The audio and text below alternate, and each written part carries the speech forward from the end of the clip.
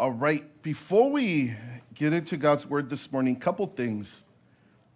First one is I want to encourage you guys to join Kathy over here in being a member of the Front Row Club, okay? So if there's anyone out there who would like to join Kathy as members of the Front Row Club, please come up and please make your way to the front.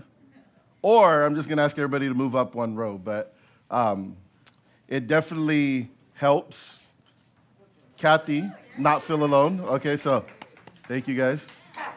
I think you guys are the first people since we've been in this building to sit in the Front Row Club, so thank you guys.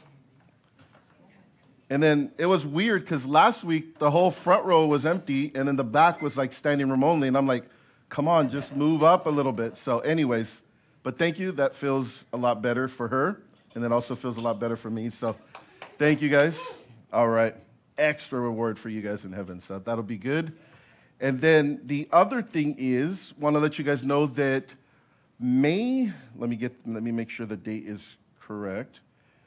May the 23rd, it's a Sunday, we're going to be having our church dedication.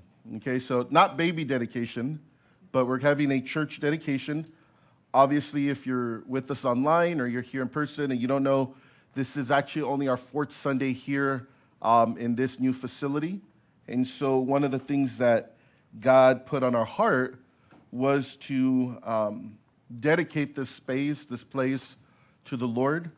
And so I asked my pastor, Pastor Rob from Calvary Chapel South Bay, he's actually going to come out that Sunday morning, and he's going to share a quick word from the Old Testament about dedicating the building, the space, the temple to the Lord. And then he's also going to pray over our leadership team here at our church. And so I want to encourage you guys to, if there's no other Sunday that you're like, man, I have to be there that Sunday, please make sure that May 23rd that you guys are here with us. And after service, we're going to have we have the tents up for the children's ministry, so we're going to have a taco man come out that day as well. So we'll gather, we'll eat. So even if it's not for the prayer, even if it's not for the dedication, but I pray that the Lord would even use tacos to bring you guys out on that Sunday morning, okay? So we'll have some flyers coming up for you guys so that you guys can also invite family, friends, and ex-Coastline members. And so we'll invite, we'll use that as an opportunity to just invite whoever the Lord would bring out that day. All right, Romans chapter 12. Romans chapter 12 this morning. We are finally going to finish this chapter. And so if you're with us, it was supposed to be a 3-week little mini-series that's turned into a 6-week long series. But I pray that you guys have been blessed. I pray that God has been speaking to you guys through Romans chapter 12. All right, let's start in verse 17. Let's read together and then we'll pray. It says in Romans chapter 12, verse 17, repay no one evil for evil. Have regard for good things in the sight of all men. If it is possible, as much as depends on you, live peacefully with all men. Beloved, do not avenge yourselves, but rather give place to wrath. For it is written, vengeance is mine, I will repay, says the Lord. Therefore, if your enemy is hungry, feed him. If he's thirsty, give him a drink. For in doing so, you will heap coals of fire on his head. Verse 21, do not be overcome by evil, but overcome evil with good. Let's pray together this morning. Father, we thank you for this morning. God, we thank you for just this time you've given to us once again to study your word. And Lord, specifically now as we finish Romans chapter 12, we ask that you would take this subject, this topic of evil, that, Lord, you would take this topic of vengeance, and God, would you speak to our heart this morning?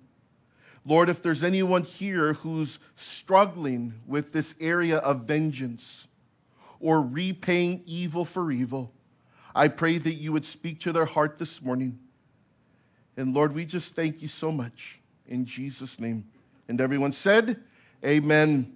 If you're taking notes this morning, you guys can title this morning's message, Dear Church, Let's Talk About Evil. Dear Church, let's talk about evil. Here in our text this morning, the word evil, if you didn't catch it, was mentioned 4 times. In verse 17, it says, repay no one evil for evil. And then if you jump down to verse 21, it says, do not be overcome by evil, but overcome evil with good. Now, before we get into teaching about the evil that's mentioned here, specifically in Romans chapter 12, I want to spend a few minutes focusing on a broad view of this word evil from Scripture. The Bible uses the word evil in 2 different contexts. If you're taking notes this morning, the first way that the Bible describes or references evil is used to describe any disaster, tragedy, or calamity. You see, there are places in Scripture where we read that great evil fell upon a land or a city, or we read that great evil came upon a person or a family. And the reference is, when it says evil falling upon something, the reference is tragedy, calamity, disasters come upon a land, a city, a people, a family, or a person. And so the first way that evil's used is to describe danger, tragedy, or calamity. Now, the second way, and we're going to focus a lot more on this one, we're going to spend a few minutes talking about this. The second way that evil is talked about in Scripture, number 2, is when it describes something or someone that is morally wrong, sinful, or wicked. Specifically, anything that contradicts the holy nature of God. Remember when King David sinned with Bathsheba and his sin was exposed by the prophet Nathan? You guys remember that? We were going through 2 Samuel, and the prophet Nathan came. David had fell with Bathsheba. Nathan confronted David on his sin. Now, what's interesting is the first thing that David said when confronted with his sin was what? It wasn't, oops, I got caught. You guys remember that show Cheaters from like 10 years ago? It wasn't, it wasn't this confrontation, and all of a sudden, here comes the camera, here comes the reality show, lights are on, and oh my goodness, I got exposed on national television. It wasn't that. The first thing that came out of David's mouth was 2 Samuel chapter 12, verse 13. When David said to Nathan, I have sinned against the Lord. It wasn't my bad. It wasn't oops. It was I sinned against the Lord. And then in the Psalms, David takes the thought even farther, his sinning against the Lord. In Psalm 51, verse 4, would you write that down? Psalm 51, verse 4, David said these words, speaking specifically about being confronted on his sin. He says, against you, God, you only have I sinned, and listen, done evil in your sight. So when David was confronted with this evil, the very first thing, the very first person that he acknowledged was that evil was done against God. What was he talking about? You see, David was recognizing that in light of God's holiness, he had done something wrong. In light of God's holiness, he had sinned. In light of God's holiness, David had committed wickedness. He had committed evil. So David's confession is essentially him acknowledging his conduct, him acknowledging what he had done with Bathsheba, him acknowledging what Nathan had just called him out about, him acknowledging it, and listen, and him calling it for what it was, evil. Let me give you one more example real quick. In Genesis chapter 39, we probably all know the story. We've heard it before. But there was a man by the name of Joseph. Joseph was living in the house of a man by the name of Potiphar. And one day, Potiphar's wife, the man of the house, his wife, tries to seduce Joseph. And when it came time to say yes to her advances or no to her advances, Joseph's response was this. Would you write this down? Genesis chapter 39, verse 9. He said, "How then could I do this great evil and sin against God?" When it came time, when the seduction happened, when she came his way to seduce him, the very first thought that came upon Joseph's mind was the same thought that David had when he was confronted with his evil. He said, "How can I do this? How could I do this great evil against the Lord? God is holy. God is light. How can I do this great wickedness against the Lord?" Now, there's so much to say about evil. I mean, there's so many scriptures.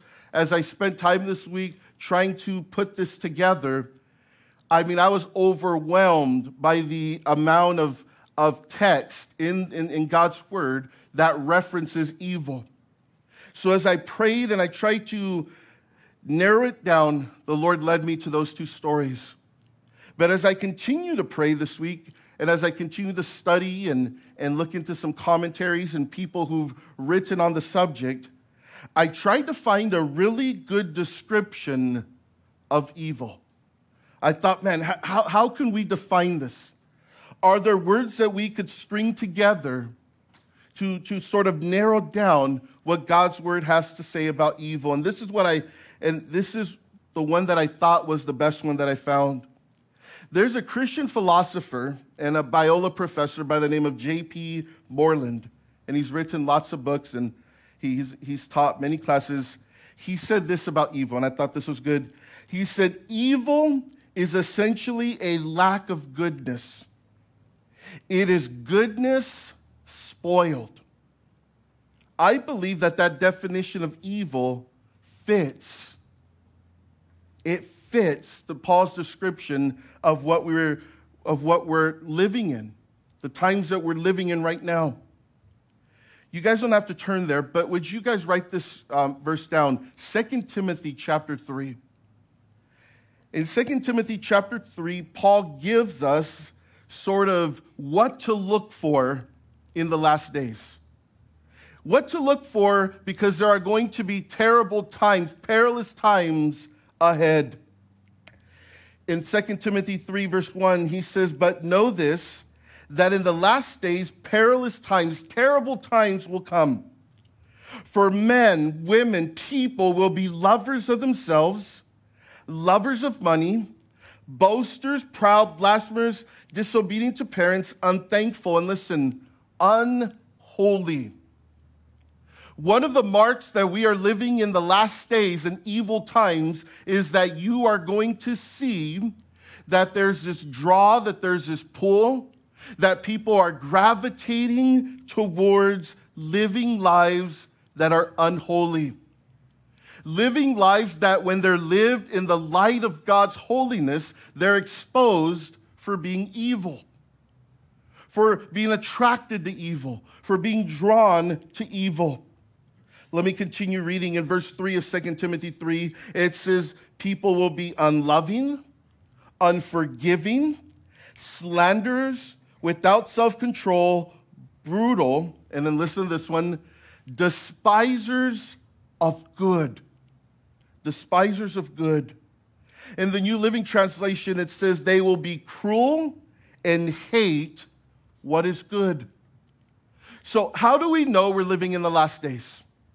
How do we know that we're living in the times that Jesus talked about, that the Apostle Paul referenced? How do we know that we are living in these times? Well, take a look at good and take a look at evil. Take a look at the world. Take a look at people. It says that there will be people who are despisers of good, despisers of holiness. If we could go back to our definition from a moment ago, evil is spoiled, rotten behavior. Evil is spoiled, or is a spoiled, rotten heart. This week, something evil circulated online, and some of you maybe heard about it. And I was just made aware of it a couple days ago, and it has zero goodness associated with it. So yesterday, Chloe was scheduled to work, and she was supposed to work the 4 o'clock to the 11:30 shift at night. And so her coworker texted her yesterday, and she said, "Hey, because we're getting off at 11:30 tonight, it's going to be really late. Would you like to carpool?" And so it started this conversation where Chloe was explaining to me that this week there was a hashtag circulating online and on TikTok, and it was hashtag April 24th. How many of you guys know what I'm talking about? And anybody hashtag, you know? Hashtag April 24th has been circulating on TikTok. It was created to encourage men to rape women on April 24th as part of National Rape Day. And so her coworker's calling saying, "Hey, we need to be careful. There's this thing going around. We don't know if it's a hoax. Do you want to carpool?" The article that I read about it, it says the original video has since been taken off of TikTok, but people online and in real life are understandably outraged about it and horrified that something like this could be circulating. National Rape Day. Think about this with me for a minute. A video circulating online encouraging men to rape a woman. And not just encouraging it, but saying, "Hey, here's our day. This is your day." We're living in a very evil day. We're living in a very evil day. In fact, last night, my daughter's 18 and a little bit stubborn. And so when her friend said, "Do you want to carpool?" she's like, "No, I got it. And so even last night, me and Nathan, we drove to her work last night at 11:30, to make sure that she made it to her car. It's sad. It's sad that someone can't go to work and feel safe enough to make it to her car without something happening to her. You see, that's the day. Those are the times. You see, 2 Timothy 3 isn't just some blah, blah, blah text about the last days and trying to scare people. It was a prophetic word. It's a word that tells us and shows us, hey, that's the day that you're living in. And so I want to encourage everyone here this morning, before we even go any further, I want to encourage all of us to acknowledge that there is evil and that there are hearts out there that are evil, that there are men, that there are vices of the enemy that are evil. And we're living in those days. Now, it's with that background this morning that we dive into our text this morning here in Romans chapter 12.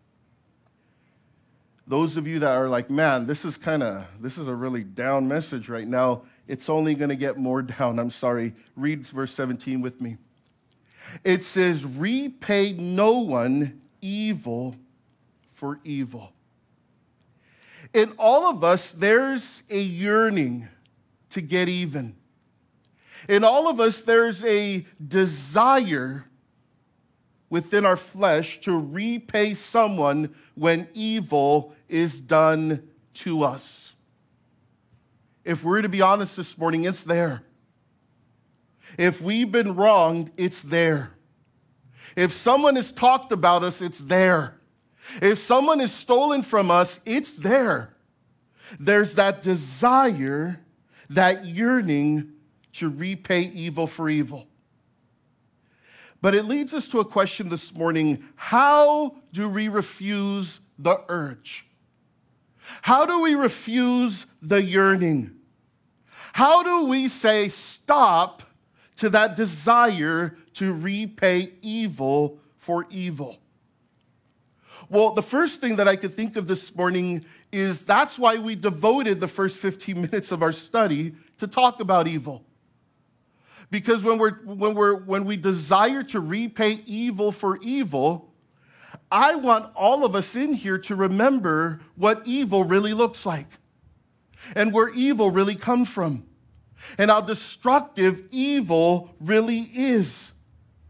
So when evil is done to me, I want the first thing that comes to my mind when the urge comes to repay it, I want the first thought to be, how can I sin and do this great evil against God?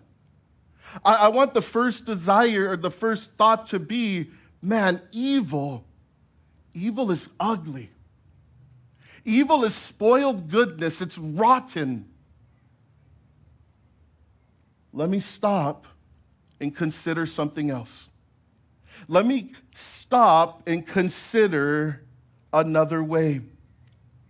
I want to remind you this morning that when you war with an evil person, there is also the evil one, Satan, who's at work in your situation. So this isn't a one-on-one battle. This isn't, you're in the alley somewhere and you're going to go heads up one-on-one with somebody, evil for evil. What this really is when you decide, I want to repay evil for evil, it's you in an alley, you're alone, you're by yourself, someone comes up, you're about to get down, and then all of a sudden, a whole army of men, a whole gang of men come from behind that person, and now there's a war. And the war is them versus one. So when we decide, I want to step into evil, I'm not only fighting, I'm not only repaying, I'm not only battling against one, but I'm battling against an evil army. I'm battling against a host of demons. And I'm battling against one who's being used by the enemy and who the enemy has their back. In 2 Corinthians chapter 10, verses 3 and 4, it says, "For though we live in the world, we do not wage war as the world does." So although we're here, and although there's real war, there's real evil hanging out, there's real evil out there. We are not to wage, we are not to live, we're not to fight the world with evil. In verse 4 of 2 Corinthians chapter 10, it says, "The weapons we fight with," the weapons that the Christian fights with against evil, they are not the weapons of the world. On the contrary, the weapons that we use, they have divine power to demolish strongholds. Listen, church, recognize the greater battle. If someone has wronged you, if someone has sinned against you, if someone has stolen from you or talked about you or gossiped about you, recognize the greater battle. It's not a one-on-one, but it's a fight with an army. But it's a fight against an army of evil. Do not war with evil. I love how the New Living Translation puts verse 17. It says, "Never pay evil back," listen, "with more evil." Never. Because when you get into this repay, when you get into this back and forth with evil, you always have to one up someone else, don't you? I mean, it's how it goes, right?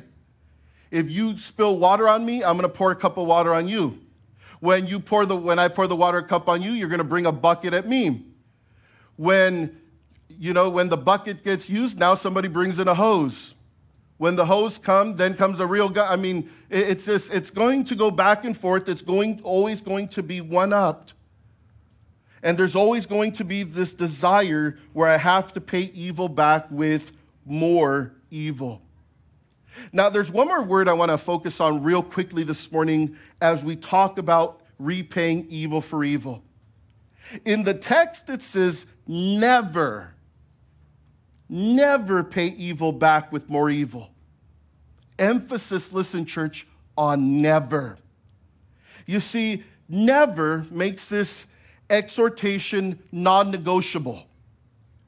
This isn't where there's some loopholes or if in certain situations evil for evil is okay. The word never says no. It says stop.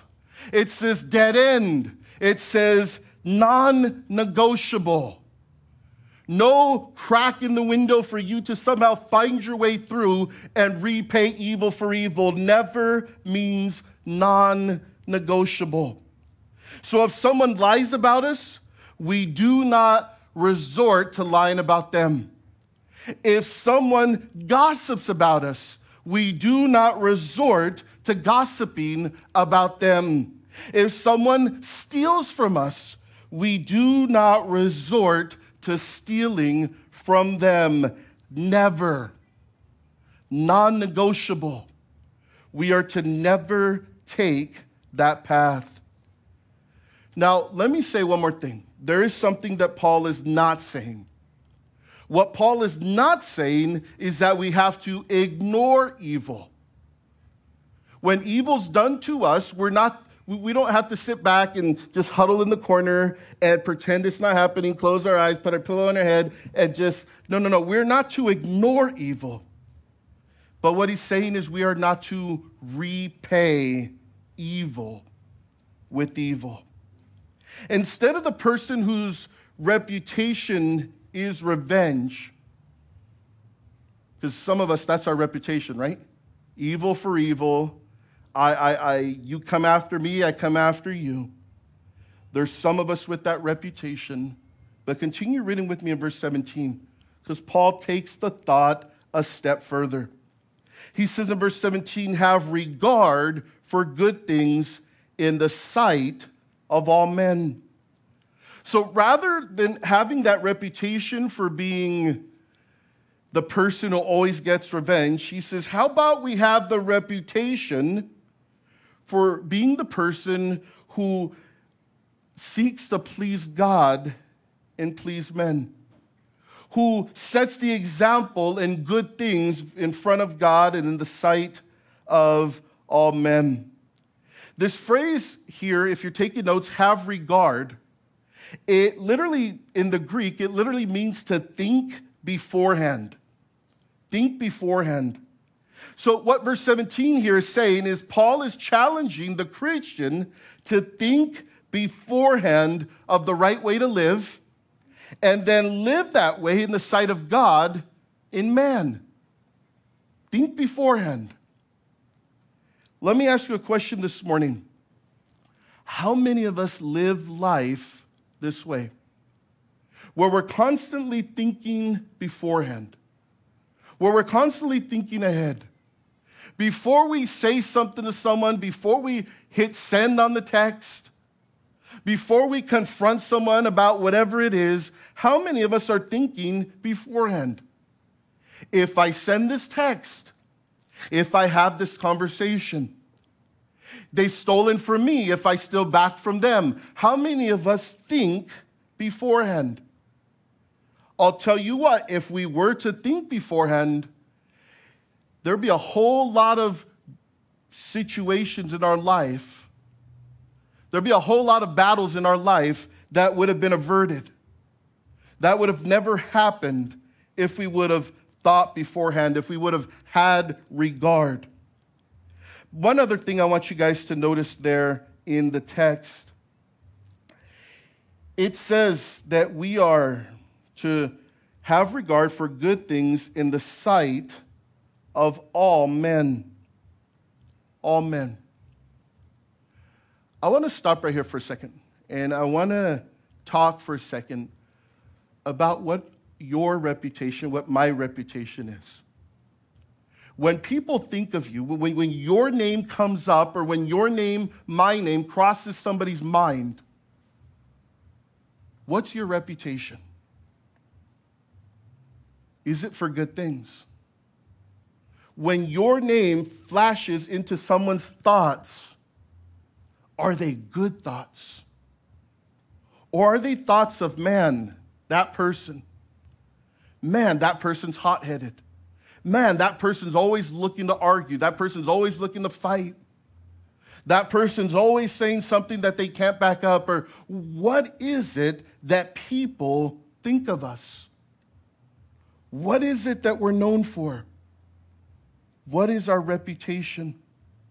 According to verse 18 here, we are to have regard for good things in the sight of all men. When men think of us, when women think of us, the first thought that should come to their mind, the reputation that should be in their thought, it should automatically focus on good things. This is a man of his word. This is a man of character. This is a man of grace. This is a woman of kindness. This is a woman of compassion.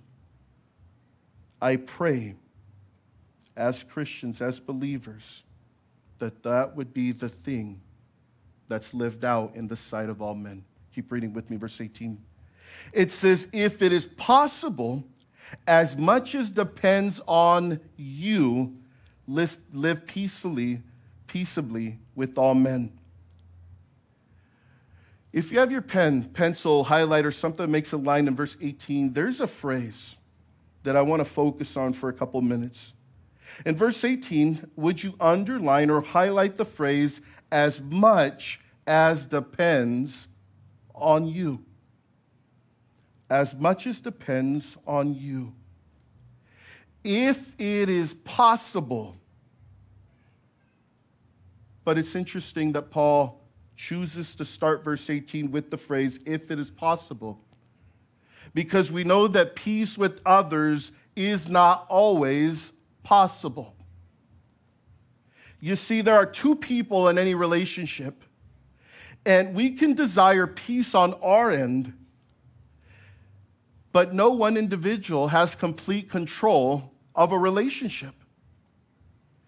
If it is possible on my side of the relationship, if it is possible on this side of the line, if it is possible, desire to live in peace. And then the next thing, you guys underlined it, as much as depends on you. So in that relationship, whatever part is under your control, none of us control 100% relationship. Whatever part you hold, whatever part you have control in, live peaceably with all men. It's interesting that we always want to point the finger at the other side, don't we? In any relationship, it's always their fault. If you're married, it's her fault, it's his fault. Or it's neither of our faults. It's the kid's fault, or it's the neighbor's fault, or it's the boss's fault, it's our in-law's fault. It's everybody else's fault except my fault. Sound familiar? We all do it, right? We all point the finger everywhere. Yet here, Paul is saying, take some responsibility. That 50, half of the relationship, you're responsible for. There's a good chunk of it that you cannot point the finger in any direction. The only direction you can point the finger is to yourself and say, this right here, this part right here. The communication within my relationship starts here. It depends on me. Within my marriage, The way that I love my wife, the way that we communicate, the way that we are together, there's a huge chunk of it that depends on me. When I go to work and my boss or my coworkers, it isn't just everybody else in the building. There's a huge part of it that depends on me. On me. If it is possible, as much as depends on you, on us, on me, live peaceably with all men. Now, let me say one more thing before we move on, and I think this is important. So, would you please listen? What Paul is not saying here is this is not peace at any cost. This is not peace at any price. You see, I believe that sometimes we so desire peace, or let me say it another way. We so desire the other person just shut up that we're willing to just compromise whatever it is our conviction and whatever it is we were standing for just to get someone to be quiet. How many of you guys know what I'm talking about? We do, right? I'll do whatever it takes. Just shut up. Just stop. I just don't want to fight anymore. But this is not peace at any price. You see, if peace means that we have to compromise our biblical convictions, if peace means that we have to alter our biblical worldview, then let there be no peace.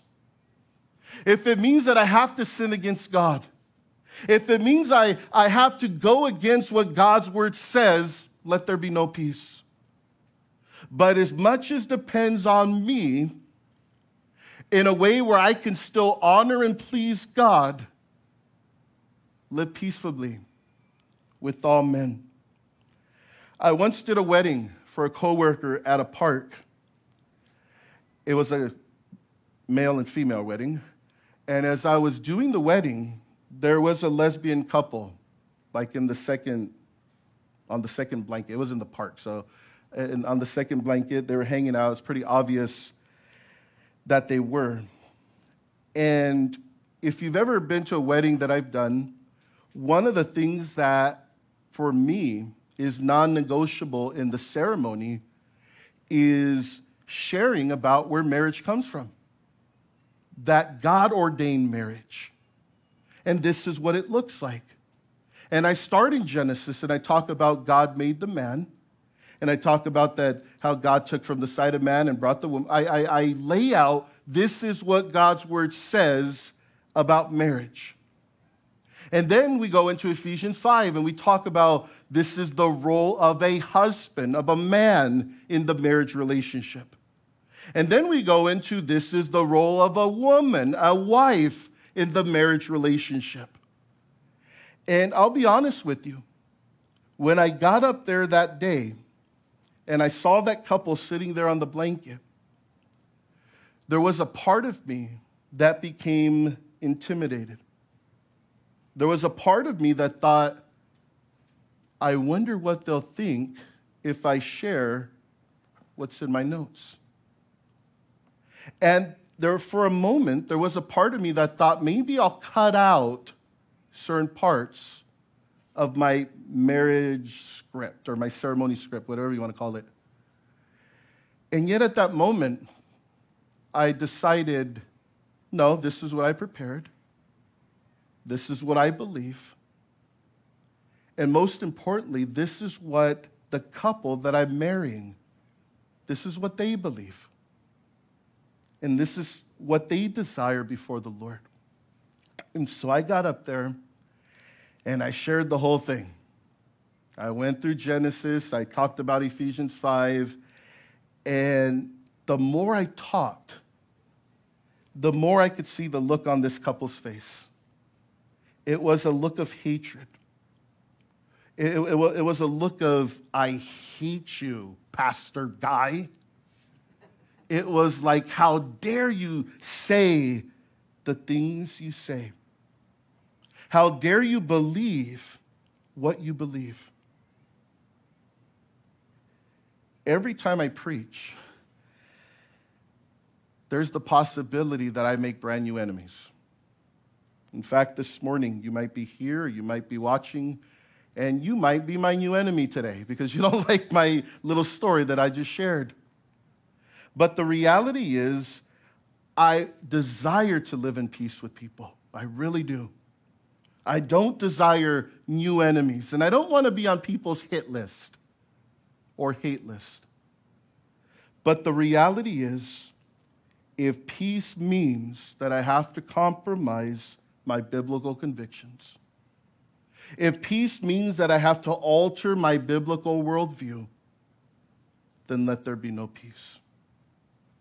The areas in which I can control peace and still please God, I choose that area. But the areas in which it might offend someone, but I believe it to be true because God's word tells me it's true, I have to talk, I have to share. Go back with me to verse 18 real quick. If it is possible, if it's possible, as much as depends on you, live peaceably with all men. Keep reading with me, verse 19. It says, Beloved, do not avenge yourselves, but rather give place to wrath. For it is written, Vengeance is mine, I will repay, says the Lord. Continuing the thought of repaying evil for evil, Paul takes it a step further. He says, listen, verse 19, Beloved, fellow Christian, church family, do not avenge yourself. There's no need to repay evil for evil. He says, notice verse 19, but rather give place to wrath. You see, there is a place for wrath, for vengeance, for revenge. There is a place, there's a word going around this week, especially with everything going on in the world right now. There is a place for accountability. That's like a big word right now. There is a place for accountability. But that place, it's not ours. Notice verse 19. It says, Vengeance is mine. Quoting from the Old Testament, I will repay, says the Lord. And so when something's done to us, vengeance is the Lord's. Justice ultimately comes from the Lord. The Lord ultimately evens things out. Let me say this morning. When evil's done to us, when we're hurt, when we're offended, what does it bring into our life? It brings anger, doesn't it? It brings anger. It brings this feeling within us where we're in outrage. Well, the New Testament, you guys know is written in the Greek. The New Testament talks about two different types of anger. And so when you see that word anger or wrath in the New Testament, it points in one of two directions. The first direction is this. New Testament anger is this. It's a picture of someone with a short fuse. It's a picture of someone who we might describe as being hot-headed.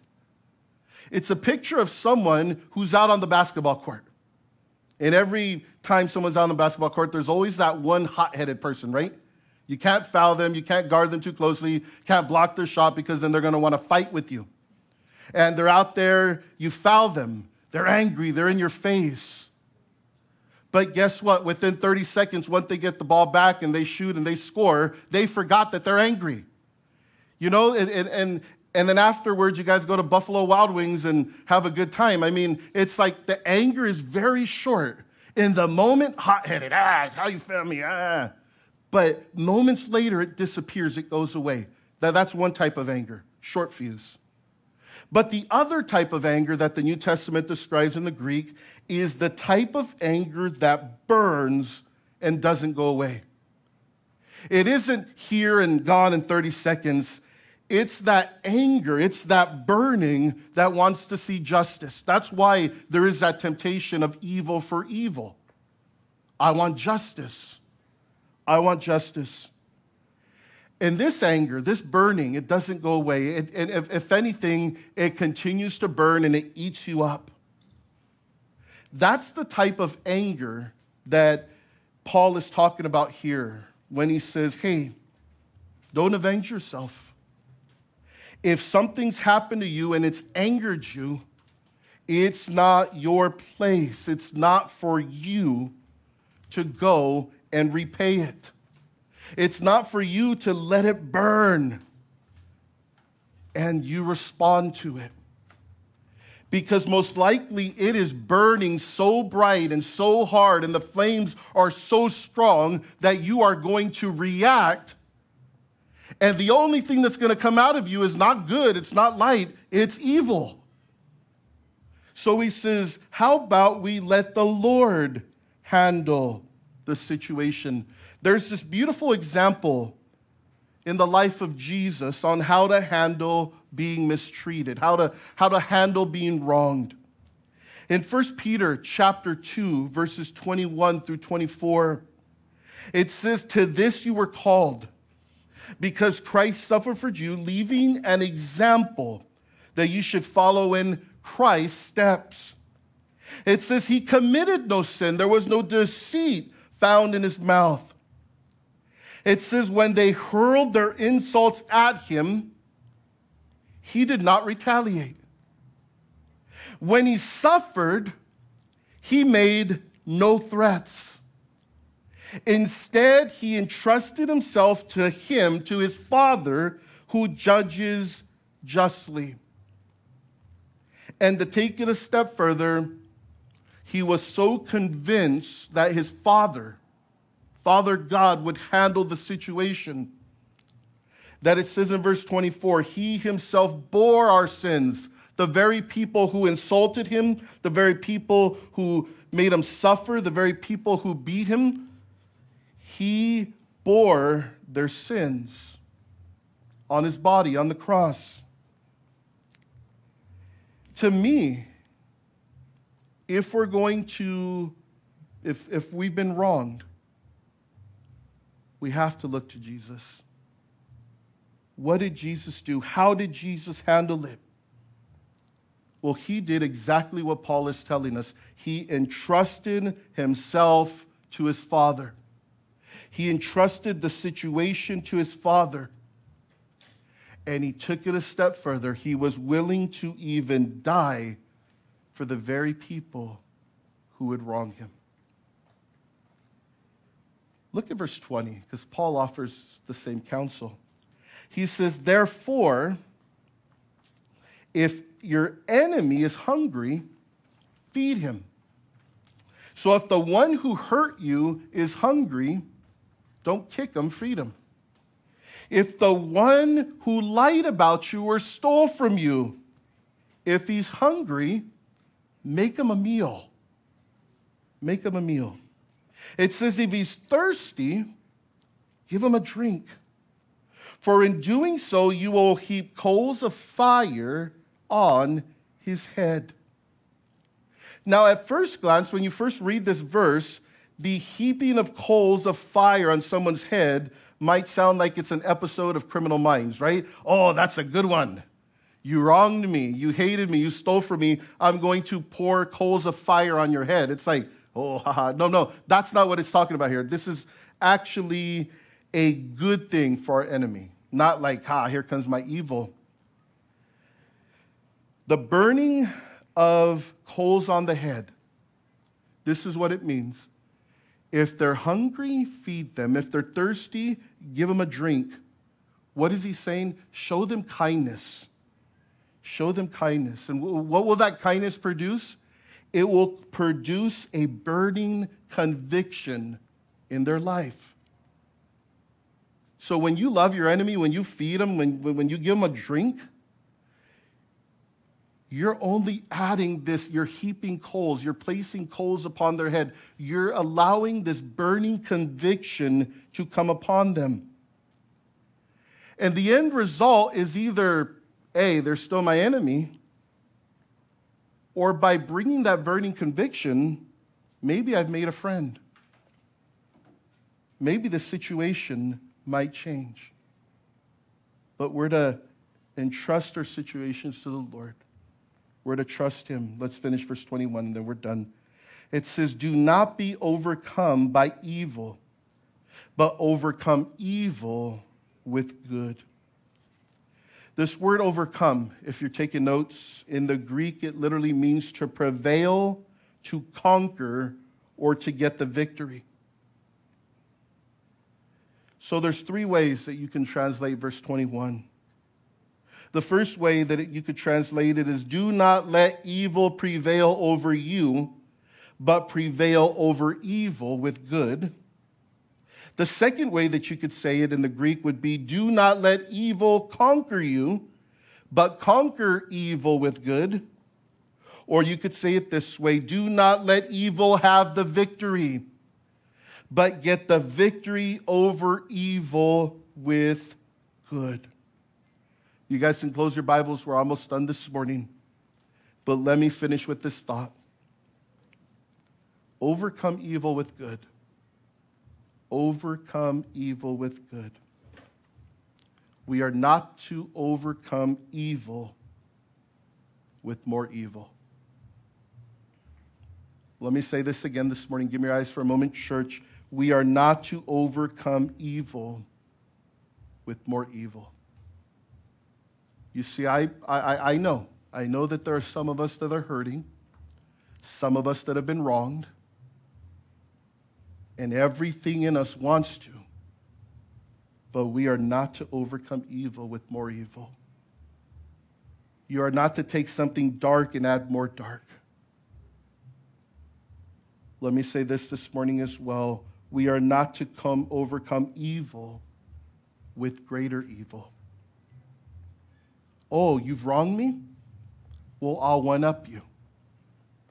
Because let me say this. When you go to one-up evil, you have to somehow pull out darker evil, greater evil. And why would we want to touch that? Let me say this morning. We are not to overcome evil with darkness. In Ephesians chapter 5, verse 8, the Bible tells us that we are children of the light. So when something is done to us, we're not to bring darkness into it because we're children of light. We're children of light. And let me say this morning. We are not to overcome evil with methods that would please Satan. We are not to overcome evil with methods that would please Satan. Where Satan would say, man, that was a good one. Man, I can't believe how evil that was. I mean, he totally got his revenge. Man, vengeance was his. We are not to overcome evil with methods that would please Satan. Let me finish with this last thought this morning. We are to overcome evil with good. We are to overcome evil with grace. And we are to overcome evil with kindness. Be kind. Be kind. Father, thank you for this morning. Lord, thank you for your word. Lord, thank you even for these past several weeks now as we have been in this little series here in Romans chapter 12. This little series here that has focused on the way that you have called us to live as a living sacrifice unto you. This morning, Lord, I pray that each of us, God, that we would desire, that we would make it our aim to be well-pleasing to you. In every area of our life, that God, there wouldn't be any area that's not touched by your Spirit. That there would not be any area of our life where the Spirit of God cannot speak into it. Father, even this area of being hurt, even this area this morning that we talked about, Lord, of maybe we've been wronged. I pray that we would allow your Spirit full freedom into every area of our life. And so, God, we thank you for this morning. Lord, I pray that we would be, as James says, not only hearers of the word, not only sitters of Bible studies or studiers of studies, God, but I pray that we would be doers of your word, that we would take the things that you have shown us here in Romans 12 and that we would do them, that we would live them, that we would have them touch our heart, our minds, our lives in the way that we live, in the way that we love. Help us to be doers, God. In Jesus' name. And everyone said, amen. Let's all stand.